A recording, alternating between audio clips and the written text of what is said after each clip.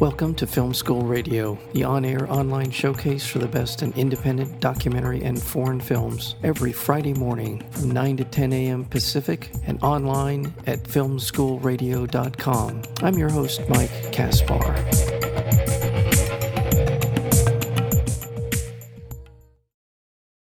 After 25 years of military service, U.S. Marine Richard Mac McKinney returns home to Muncie, Indiana. Filled with an all-consuming rage towards the people of Afghanistan he had been fighting against, still fueled by his desire to fight for his country, Mac decides to embark on a heinous plan directed at innocent people. The film Stranger at the Gate is going to be screening at this year's Tribeca Film Festival, and we're joined today by the director, Joshua Seftel. Joshua, welcome to Film School Radio. Thanks, Mike. Yeah, thank you so much. This is one of those stories that is all too familiar in the broad outline of what I just talked about in the introduction, and unfortunately, oftentimes goes as badly as it sounds like it could have. This is a different kind of film and a different kind of trajectory to the stories of many of the people in the film. How did you come upon the story? What inspired you to move forward as a documentary filmmaker? Well, I actually found this story, or someone on my team found it as a newspaper article in a small paper in the Midwest. We read this story about Mac McKinney, this Marine who planned to bomb a mosque and he wanted to kill 200 people, and he had this big plan, and he actually built the bomb. And I just, without giving too much away, I was immediately drawn to this story because of its relevance, because it is a story about a would-be hate crime. And this story turns out differently. And this story has some really interesting contours to it. And I was just drawn to it immediately. So I tracked down Mac McKinney, the Marine who was in Indiana, and we talked on the phone. And after we talked, I said, wow, this is incredible. This guy is really well-spoken and really thoughtful, and has gone through a lot, has just thought a lot about what he was planning to do and what it means and why. And it's just this unique opportunity where you have someone who really was a domestic terrorist who can then speak about it and speak about his motivations and speak about how he got to that place in a really cogent and deep way that I think is incredibly useful for people to understand. And he looks the part.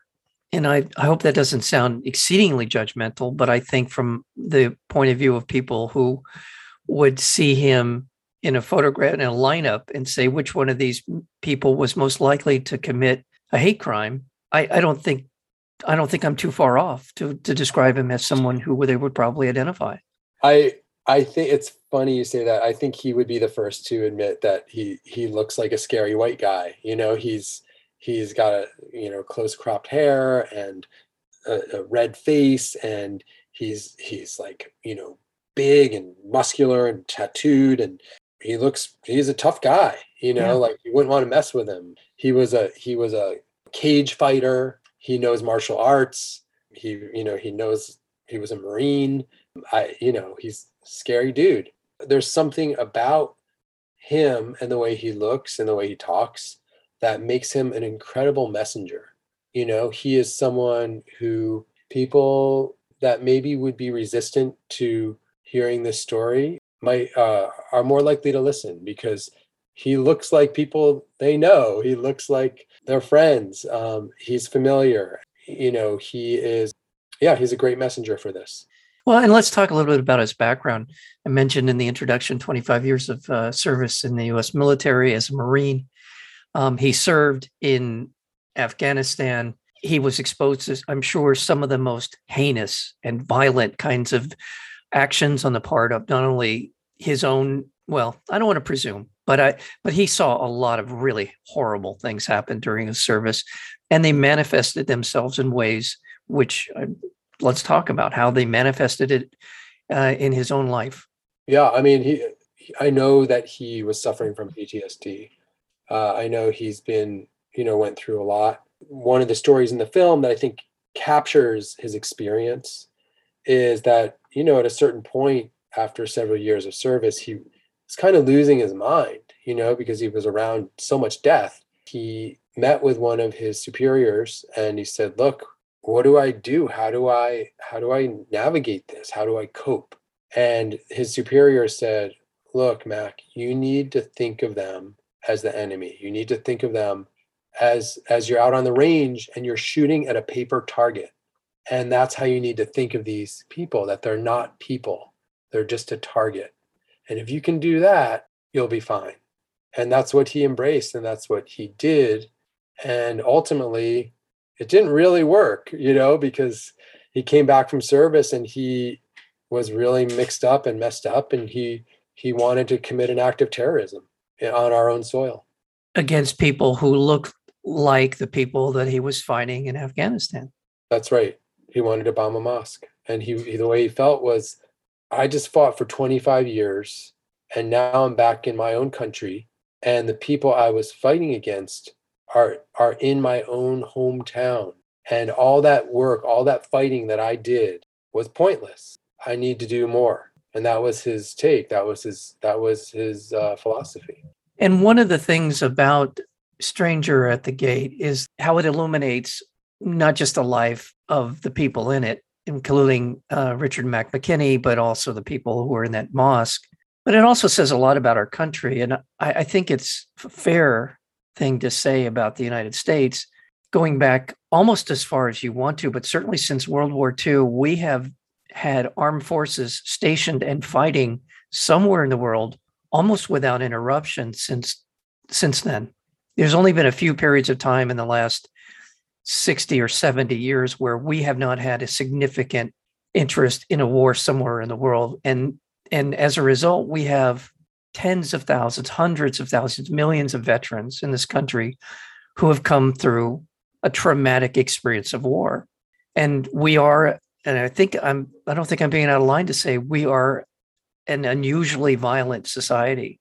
And the fact that Mac McKinney came through what he came through and was able to find that place in his heart where things turned out differently. But I don't think I'm overstating that to say there are lots and lots of people who've come through a very similar set of circumstances. And very few of them have committed heinous crimes on a massive scale. I'm not trying to make that case, but we are experiencing, as we sit here today in 2022, experiencing the ramifications of a very violent society. Yeah, I think that's true. And Mac is a perfect example of that, of the product of that. He's a product of that, and he is poster child for it. It's that story I told about the paper target. Yeah. Later on in the film, he actually has a dream in which he's shooting at the paper target and it starts to bleed and blood is pouring from the target, and that target actually comes back to life. That thing that he was taught to make not human becomes human again. That was a step, I think, toward him starting to understand his issues and to work on them. But it was it is I think a lot of these experiences take a tremendous toll on our people who are serving our country. I want to focus on the other people in the film. Well, Mac's certainly the catalyst for much of what the film is about. The people that we get to meet who are a part of the mosque in Muncie, Indiana, Bahrami family, and others, as well as the McKinney family. We get to know his wife, Dana, and his daughter, Emily, who is particularly cogent in her observations, as well as Joma Williams, who was also part of the mosque. We get to know all of them. And the level of honesty and intimacy and insight that we get from these people is a tribute to you as a filmmaker, but it is a beautiful and wonderful part of the experience of Stranger at the Gate. How did that happen? How were you able to essentially win them over to being a part of the film? Well, we knew that Mac McKinney, the Marine, was was sort of ready to go. And I had talked with him a number of times and interviewed him, and I knew he would be great on camera.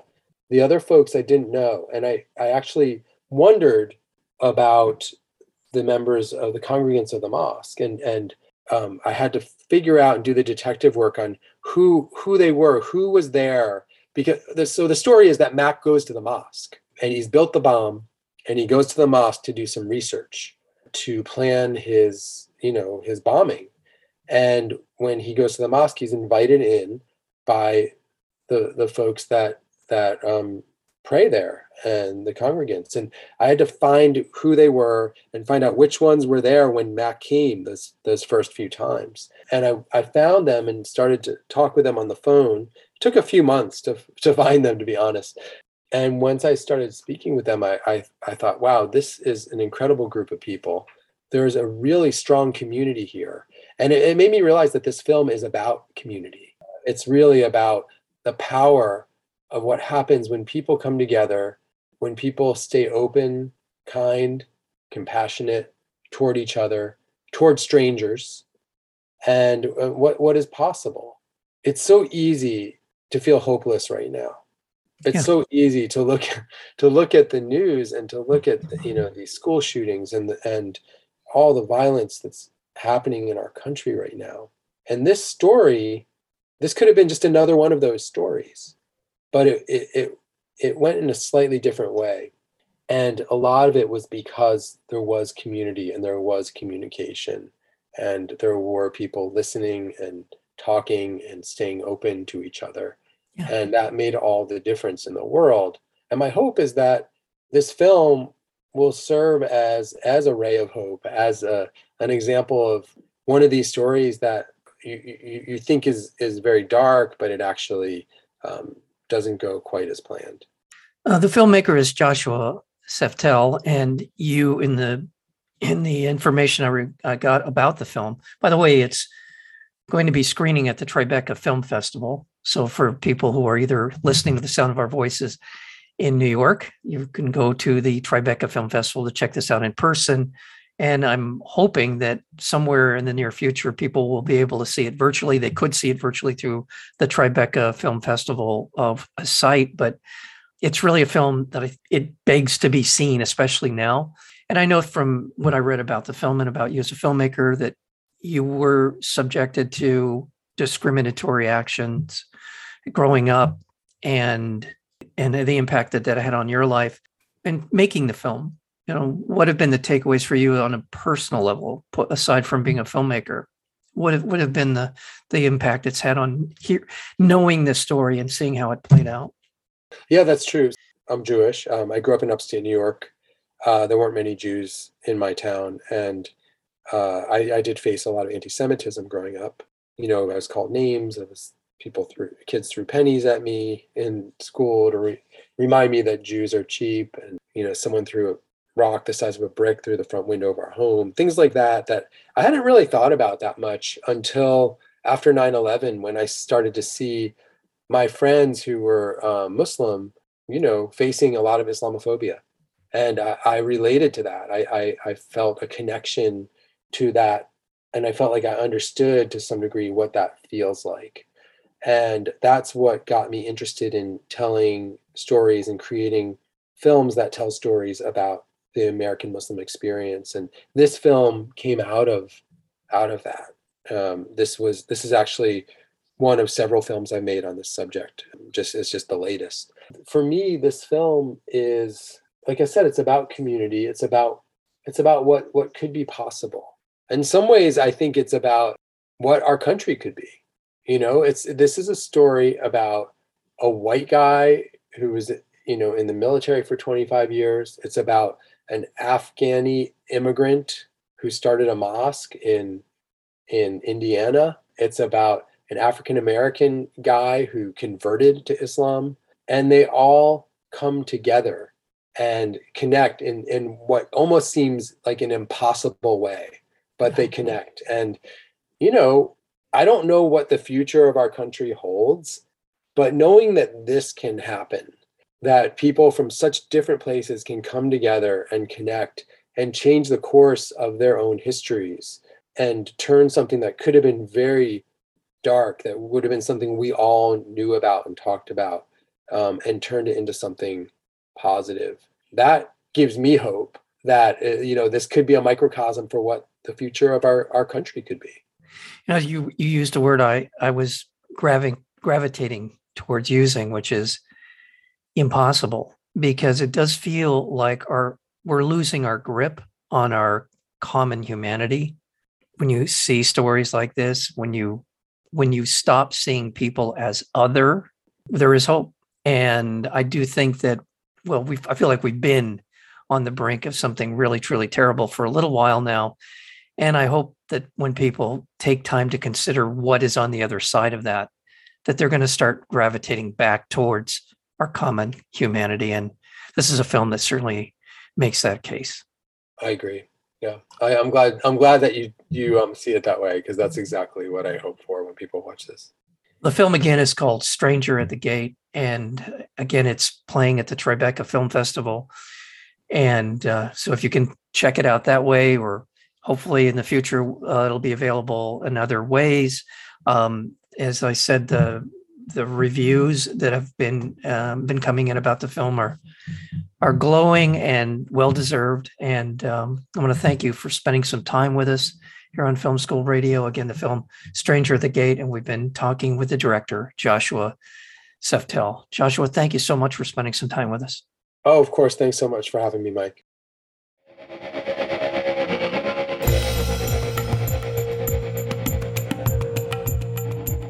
You've been listening to Film School Radio, the on-air online showcase for the best in independent documentary and foreign films. You can find out more about the program at filmschoolradio.com. I'm your host, Mike Kaspar. Thank you for tuning in, and we'll see you next week with another edition of Film School Radio.